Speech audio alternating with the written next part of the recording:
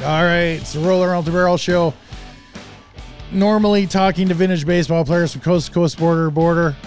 What we've been doing recently, we're going to continue tonight as we have brought in a man of great knowledge to spread his wisdom throughout the land on the sport that we so much love. I am your host, the Barrel Roller, Matthew Bernard, and I am joined tonight by my co-host, my history co-host, Jeff Cougar Kozlowski. Jeff, welcome back to hosting duties. Oh, it's good to be back. It's the last school Monday before Christmas break, so the kids are extra super excited, and I'm extra super excited to be here. So, was your name Doug? Doug, did you say? Jeff, right? Jeff is his name. And that is the voice of our guest, Harvey Rosenfeld, author of his newest book. He writes a lot of books. In fact, I think that's all he does is write. His newest book is the only thing I do. Baseball's Bastards, Flawed Diamonds of Our National Pastime. It's a coffee table size book. You can get it on Amazon right now. I believe it's only available in hardcover right now, but it is going to be available in all the in paperback and in the ebook and all that crazy stuff. Maybe audio, I don't know, whatever. Harvey, thanks for coming on the show. My pleasure. Harvey's down in the very warm Miami, and it hurts my feelings right now as I had snow today. Well, I'll be back in New York in February, so. So, Harvey, your new book, or the book is Baseball Bastards, Flawed Diamonds of Our National Pastime. The thing that I noticed about your book is it covers, you're going to see in the table of contents, names, managers of which you're very familiar with. Everyone's familiar with stories. But then there's names that you're not so familiar with the stories on those. And there was one that I had to ask you about right away because the Detroit Tigers are near and dear to Jeff and my's heart. We're big. Ty Cobb, probably. Well, it's actually the 1934 World Series where the Tigers and the Cardinals were tied at 3. Right. And the Ducky Medwick situation at third base. Right. Could you touch on that for us and talk to us about that? Okay. Ducky Medwick, I believe, was Hungarian, right? Originally Hungarian. He was the last person in the National League to achieve, you know what he achieved? The last person to achieve it in the National League. Triple Crown. Oh, okay. No, I did not know that. Other people, including Miguel Cabrera, have done it. But there's nobody in the National League. He was known as a great infielder, and the only way he made the Hall of Fame was in his last year of eligibility. So being a great fielder and a solid hitter, may ask why. Why did it take him so long to get into the Hall of Fame? Ralph Kiner, in one of his books, said the reason was because he was a violent player. He fought with his own players and with the media. He especially fought with the Deans. Dizzy Dean and Paul Dean played at the same time as he did. Now, the story of, are you familiar with the 1934 World Series? Yes, I believe we both are. Okay.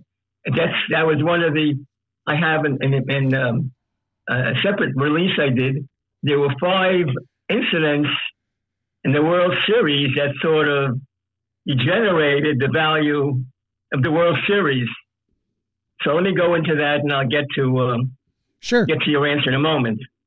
There were 5 major incidents in the World Series that lowered the level of the World Series. The first one was the 1919 World Series with the Black Sox. Of course, the player that you'll be familiar with was Shoeless Joe Jackson. The pick were paid money to fix by a Arnold Rothstein, who became a Wolfsheim in a famous novel, The Great Gatsby. And Great Gatsby in the novel and in life, okay, well, not the life, in terms of the life of the story, was basically attached to this Wolfsheim, who approached these players, and one of them was Shoeless Joe Jackson. He was a country hick. He got the name because I guess his shoes didn't work, had to take his shoes off, so he became Shoeless Joe Jackson. But the point is he hit 375 in the World Series, but somehow they said he didn't really try hard. So he was the 1919 World Series. He was the first villain, you might say, in the World Series. The second one is the 1934 World Series, which you spoke about. It was the Cardinals, and the Tigers. Because you know who won the World Series? Yep.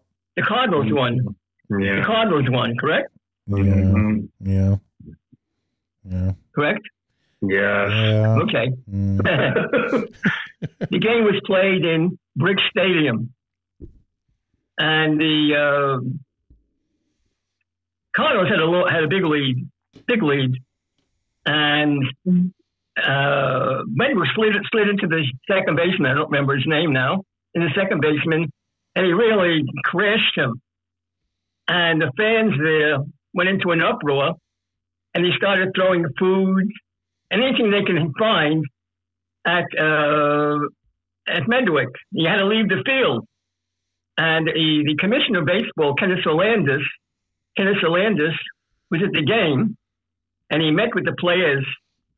He didn't want to basically eject them from the game, but he just told them to leave for the sake of himself.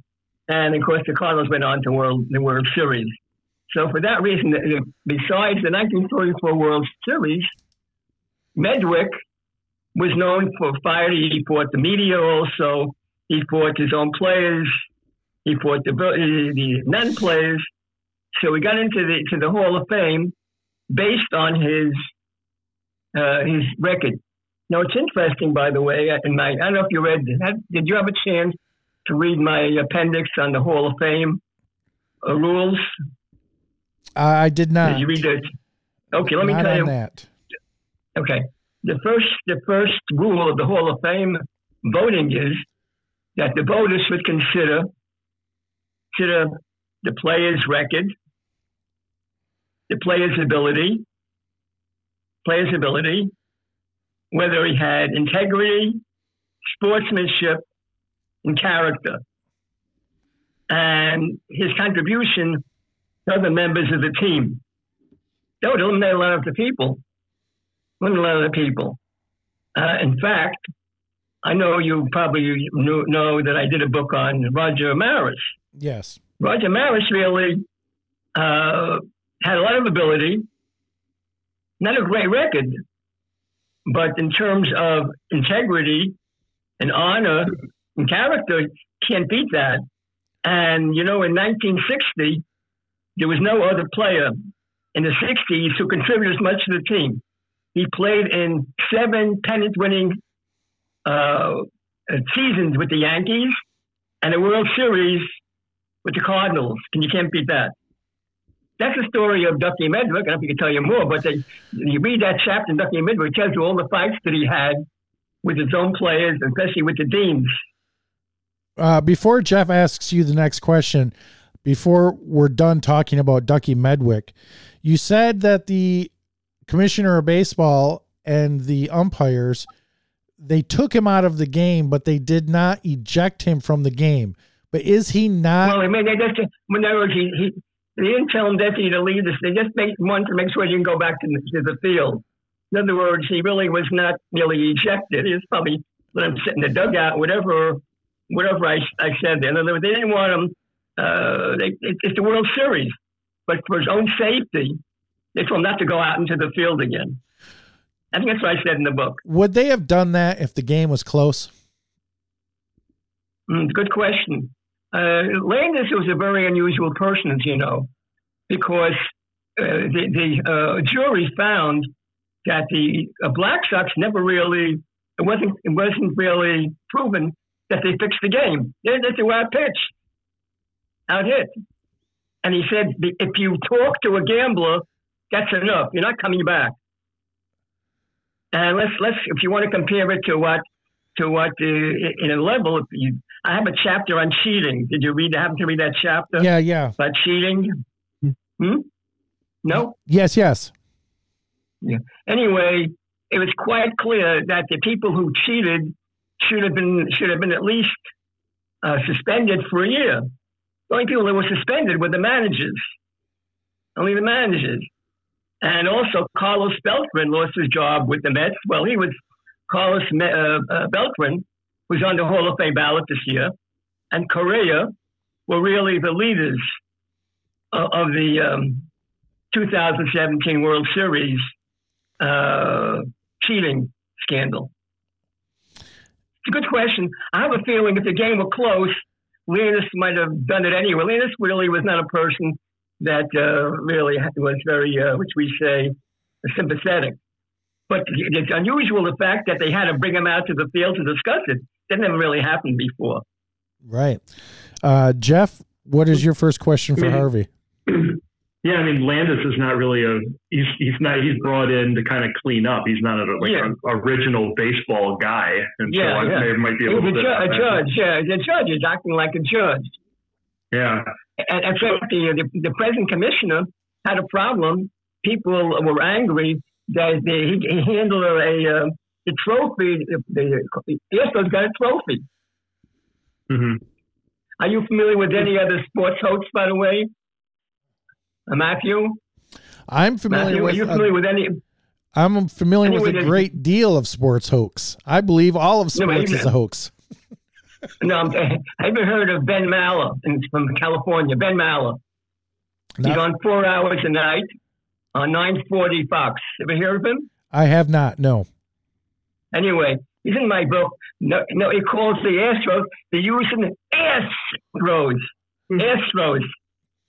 I believe most of baseball felt that way of the 2017 Houston Astros. I don't think they've stopped hearing the end of the Boo Birds yet. I believe they still exist. Mm-hmm. No, they will. The Houston Asterisks. Yeah, they're still around, of course. They won. They won. They've won since 2017 too. So I guess that would kind of treat me to my question here about, you've documented so many different figures here. I mean, just scrolling through the index, for those who haven't had the chance to pick up the book, we're looking at guys like Joe Jackson, Pete Rose. Sorry, a table of contents. I didn't do an index. It would have been impossible to do an index. I mean, just looking through this, like between Jackson Rose, Dixie Walker, John Rocker, Gaylord Perry. Yeah. I mean, there's Albert Bell. Like, there's some people there. Do you feel there's any chance that any of these can be rehabilitated? I mean, the ones who are dead or the ones who are alive, or like from a character standpoint, looking at some of these guys. Okay, very good. Let me mention one of them is more likely to you can ask, and that's Pete Rose. Okay, Pete Rose basically he bet. Okay, whether we're on his team or we're not on his team, not really important. But he had so many hits. Such a good player. How could you not have him in the Hall? And we tried to rehabilitate, baseball tried to rehabilitate him, but he never really admitted it. Well, he's always, especially the current commissioner met him recently, and there was no answer, no good answer. But it's interesting though, some of the people that are in my list have issues besides steroids, for example, and betting. For example, Pete Rose, I don't know if you're familiar with the name of Ray Fossey. Does that name ring a bell at all? Yeah. Yep. Catcher that he ran over in the All-Star game and ended his career. Right, exactly. Okay, right.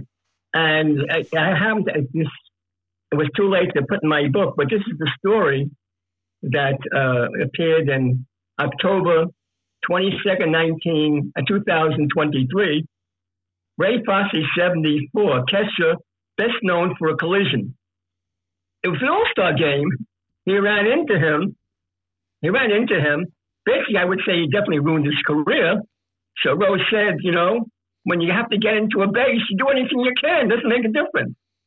So besides his violence, here's a guy that's betting and doesn't want to admit it. Okay. And without getting into political, whom do you think basically stood up for Pete Rose? Ray Fosse. Donald Trump. Donald Trump.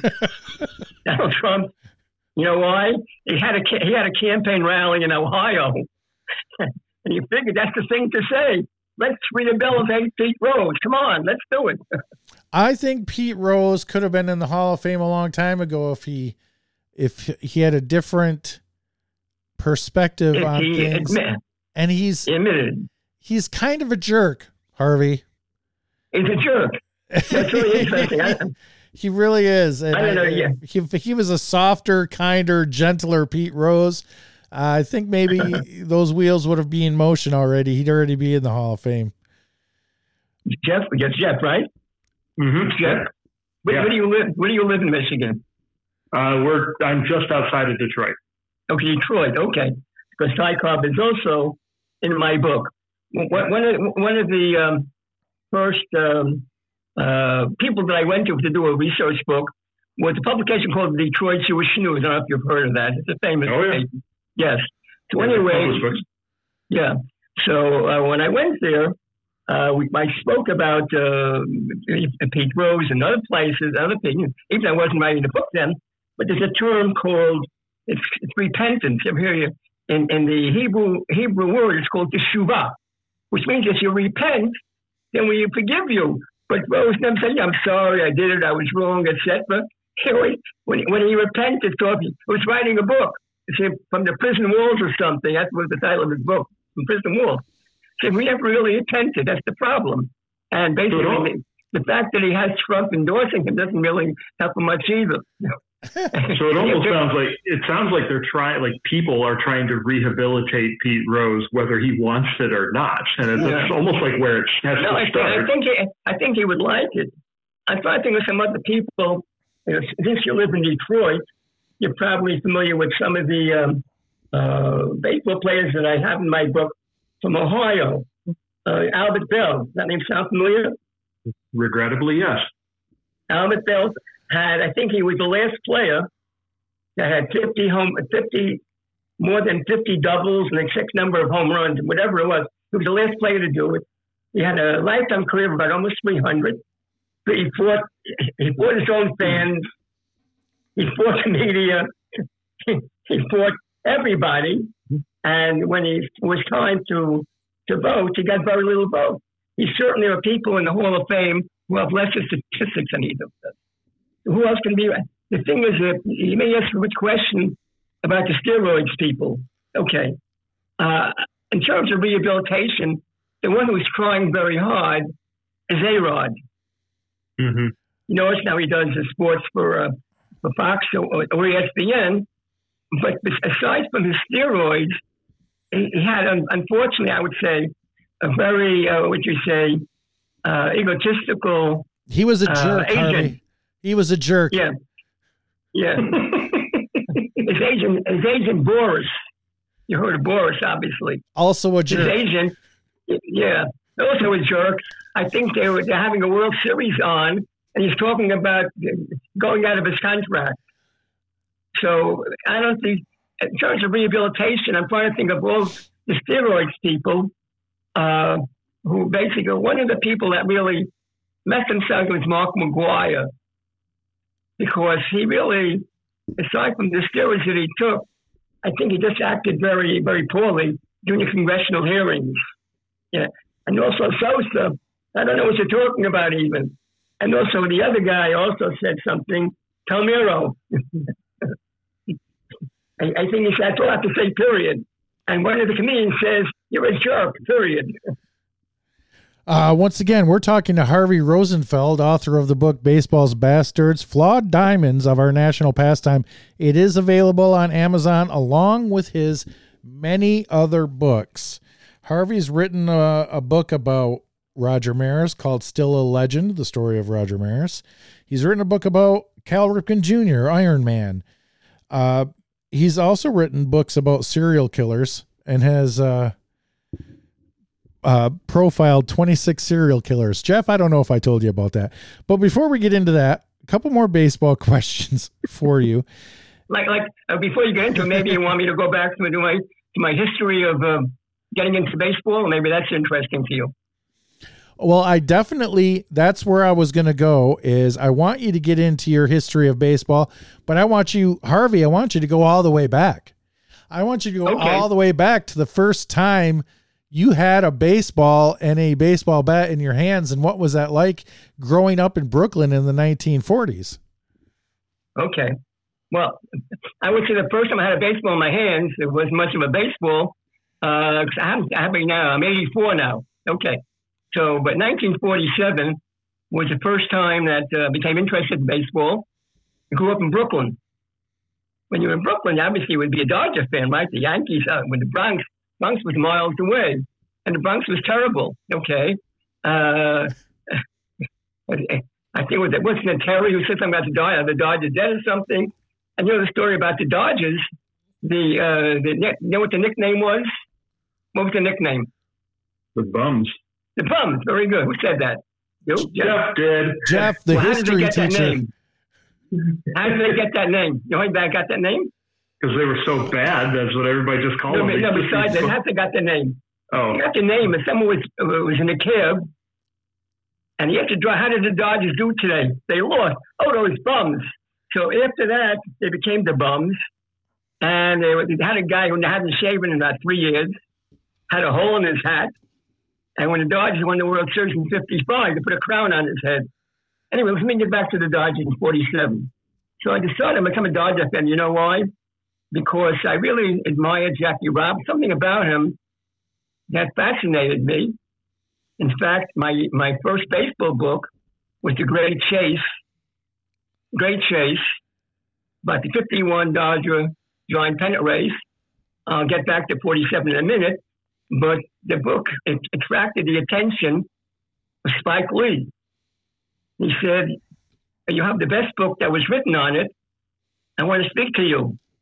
So I said to him, "I'm very busy." He says, "Okay, I'll come to meet you." I said a stupid question. How will I recognize you? And obviously has a bee on his hat. How will I recognize him? And then he went to 47, became a Dodger fan. Okay. And as I said in my book, about the 47 Dodgers, okay, there are a lot of things that irritated me, which I can get to later on about the 47 Dodgers. What I remember about 47 was the World Series of 1947. Okay. Do you remember that at all? Well, you probably was an historian. 47. Dodgers and the Yankees. No, enlighten me. Anyway, Bill Bevan was a Yankee, was pitching a no-hitter for the Yankees. And they were losing. The Dodgers were losing, of course. And it was the ninth inning. And somebody called Cookie Lavagetto got up and got a double, I believe. And the Dodgers won the game. And Rick Barber says, "They're killing him." And that's Cookie Lavagetto. And the next famous event in the 1947 World Series was Al Gianfrido. You remember that name? Al Gianfrido robbed Joe DiMaggio of a home run, but the Dodgers lost the game and the World Series. Okay. 1948 was sort of not too significant, but 49, okay, 49 and 40 and 49 were really not much different in terms of the Dodgers. 1950 was a fascinating year in terms of history. The Dodgers were one game out in the pennant against the Philadelphia Phillies. You remember that? I think I lost a picture of your, Matthew, I think I lost a picture of your friend here. Can you hear me? No, I'm here. We're all here. Yeah, I'm here. Except they don't have your picture, but okay. Dodgers basically, he's going to put you on again. I'm on. Jeff, do you see me? He hears you anyway. I see you Thursday. Okay, very good. Okay, good. Okay. So Dodgers basically were one game behind. It's a big crowd in Philadelphia. I remember I still can see this picture. All of us, we lived in Williamsburg, and the Dodgers were in a place called Ebbets Field. You know what Ebbets Field was? You probably heard of Ebbets Field, right? Oh, absolutely. Yeah. It was named for Ebbets. Ebbets, right? Okay. So the Dodgers were one game behind. It was the ninth inning. That first and second, and no outs. Cal Abrams, one of probably the slowest Dodgers, Milton Stock sent him home, and Richie Ashburn threw him out. The Dodgers had first and third and one out, and Carl Furillo was up. Carl Furillo made a swapped out and the 2 outs, and then they had 3 outs, and Dick Sisler hit a home run, and they lost the pennant in 50. We were so sad we walked home from Crown Heights to Williamsburg, disappointed. Of course, 51 which is in my book. 51 is called "The Giants Stole the Pennant." The Giants stole the pennant. You probably remember the slogan: "The Giants won the pennant." Giants won the. I think that was the Giants announcer, whose name sort of I can't think of his name now. Russ Hodges, wasn't Russ Hodges, was it? Maybe it was Russ Hodges. Because Red Barber was the Dodger announcer. And I think in 1951, I believe Vince Scully joined the Dodgers, I believe, in 51. Okay, in any event, in 51, what happened was that the Giants really were lucky. The Dodgers were lucky to get into the World Series. The Dodgers basically were tied with the Giants in the last day of the season. Okay. And they were playing the Phillies. And the Dodgers were behind, and they tied the score. I don't know if you remember, as an historian, do you remember when the clock was moved forward? Remember that at all? Like when they officially started doing it? Yeah. I don't remember off the top of my head. I wasn't ready for that one. But I'll tell you what. In 1951, let's say it was 6 o'clock rail time. It made it 5 o'clock at the end of September. And the last day of the season was on the first day of the Jewish New Year. So everybody had to go to the synagogue. And everybody came home, didn't know what happened. So what happened was, I think Jackie Robinson jumped backwards or something. He caught the ball, landed on his head, and next inning, he hit a home run. Amazing. Hit a home run the next inning, Jackie Robinson. Then they went into the World Series. Rather, they went into the playoffs. And of course, the very famous playoffs. One of the people in my book is also Charlie Dressen. Okay. He can't be rehabilitated because he's dead. And I don't know if his record was good enough, but he was called the I Man. Because someone wrote a book, and the whole book was written with the word I in there. Everything was about him. I did this, I did that, et cetera. So it came to the World Series, rather the playoffs. The first game was lost by Ralph Branca to Jim Hearn. Who hit the home run? Bobby Thompson. Came the third game, they were ahead. And Don Newcomb was pitching a great game. And they brought in Ralph Branca. I'm going to get to in a moment because that's what Dressen said. He says, all right, big boy, I'll take care of you. So what's his name? Thompson hit a home run. Well, Branca, the question is, how did that happen? So years later, there's a story in the Wall Street Journal. You may have remembered that. Is Jeff hear that? Jeff? Yeah, that's the sign stealing, right? Yeah, you heard it. Anyway, my name was they mentioned my name in the story on the front page. I was sort of believed it in a way, not believe it in a way. I spoke to some of the Dodgers. They said, well, especially Cookie Lavagetto, he said he doesn't think they did. One of the reasons they said was they were so good stealing. How come Clem Levine shut them out in the second game? Well, you don't know. Comes out, though, years later, before he died, Ralph Branca said he believed that he stole the sign. Mm-hmm. You remember there's a famous picture of Ralph Branca in the dugout steps. You remember that picture with his head down? Yep. Yes? Yeah, he's laying face down on the steps, yeah. Right, yeah. The person that took the picture, his name was Stein. He was a photographer for the New York Post. Now, we're doing the book about the Dodgers and the Giants. I wonder how I can get the picture. Turns out one of the places that I taught, his niece was in my class. But it was Barney Stein. His name was Barney Stein. So I asked him, can you give me the original picture? He sold it to me. His name is on the back. I have the original picture of Ralph Branca on the dugout steps.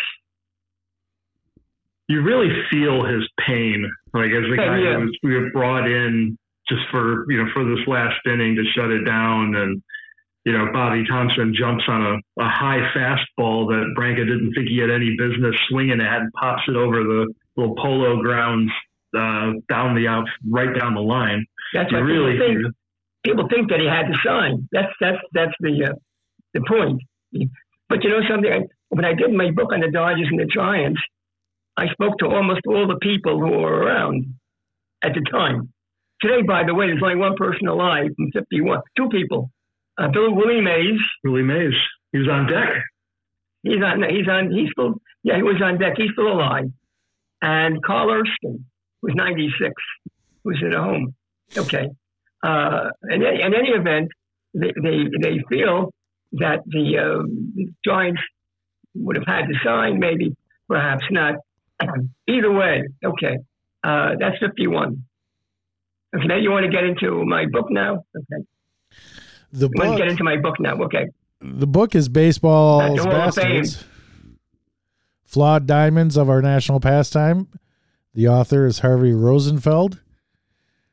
Harvey, I wanted to hit something on serial killers before we ran out of time with you. Would you be all right answering a serial killer question for me? Okay. About baseball, do you want to get to the serial killers? I'll save it for later. That's what you're talking about? If you want to keep talking. What's the serious question? The question about serial killers, because we're just about out of time.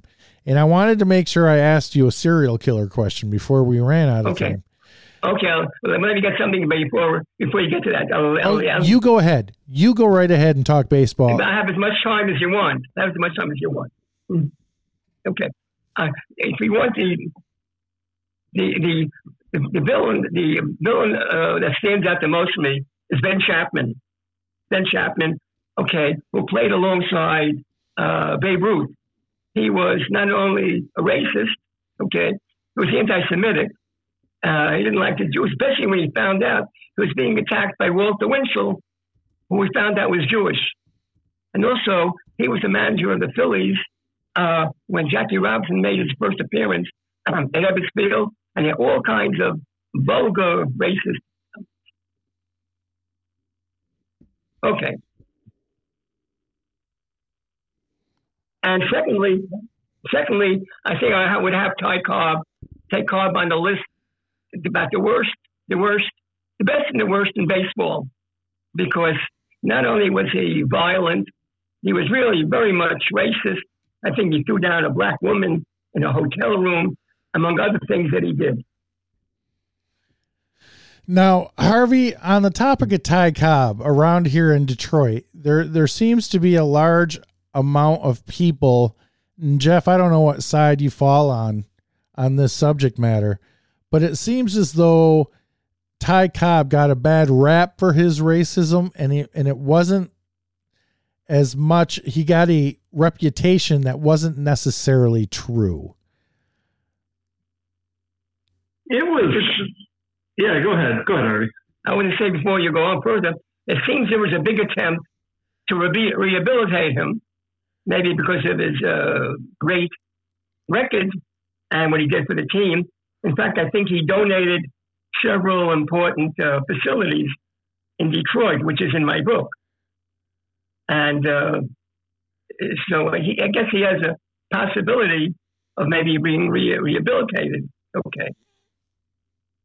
It's hard. It's like one of those deals that if I were looking at it, I would say his racism is there, but it was also accentuated. I think one of the original sources that goes into it is a reporter with a definite axe to grind against him, but that doesn't excuse, the behavior. I mean, there's product of your time bigotry, and then there's like overt racism. And, I think Cobb is like seemingly floats somewhere in the middle, but there's definitely some angst that's there. Also, with Ty Cobb, as we said, he's gotten some bad attenuation, bad material, as you say. But I think really the one person who I think really may stand out above the rest, and that's why this is discussed at great length in my Baseball Bastards book, is a case of Dixie Walker and Bobby Bragan. I'd like to speak a lot about that.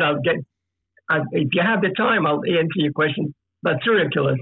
Do you have a deadline time-wise? I have plenty of time like that. The only time that we have issue with is we have another interview to record for tonight. So other than how much time do you have left? Let's take another 10 minutes with you, Harvey, because okay, I can speak quickly on that. Okay, go ahead. In terms of Dixie Walker, he really the people's choice. He's a great favorite in Brooklyn. Okay, he grew up in Alabama, and his first place was Birmingham, Alabama. Bobby Bragan was just there. When they announced that Jackie Robinson would play, he sent around a petition. Okay. And Leo DeRosa came into the room in his pajamas one night. And he said, I don't care if he has black stripes, red stripes, zebra stripes, pinstripes, just playing with me. And anybody that doesn't like it can take it, F-dash themselves. He's staying here. And what's his name said, trade me, I'm not staying here. Bobby Bragan said the same thing. Well, Ricky called him and he told him, look, I grew up in Alabama. I don't know any better. Just why don't you play with him? Because after a week, he said, something? He's a gentleman. I'm going to stay. So what's his name was let go, Dixie Walker. He's blamed for the insurrection. He might be rehabilitated. I don't know. But what's his name? Reagan was celebrated by the Dodgers. Okay. And it's discussed very widely in my book. I think that saved up for Leo DeRosa. Without Leo DeRosa, Jackie Robinson never would have played. People don't realize that.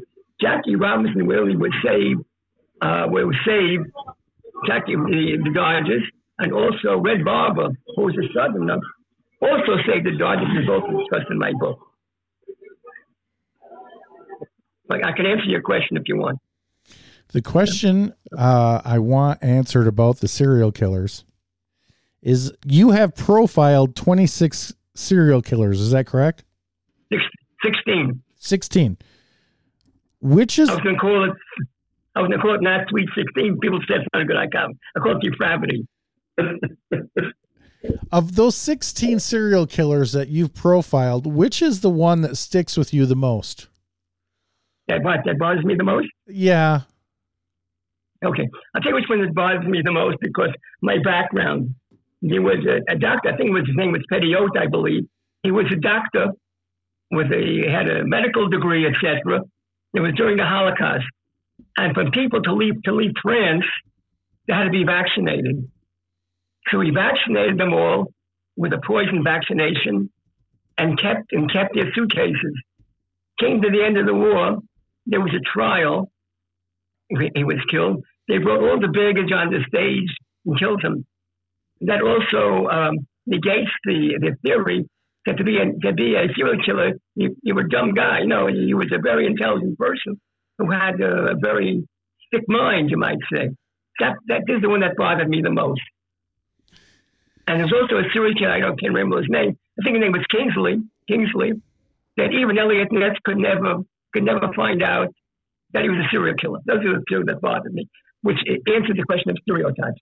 So that book is called Depravity, a Narrative of 16 Serial Killers. That is available on Amazon, as well as... It'll be also a paperback. Come on, it's a paperback. Also, Roger Maris. And a ebook.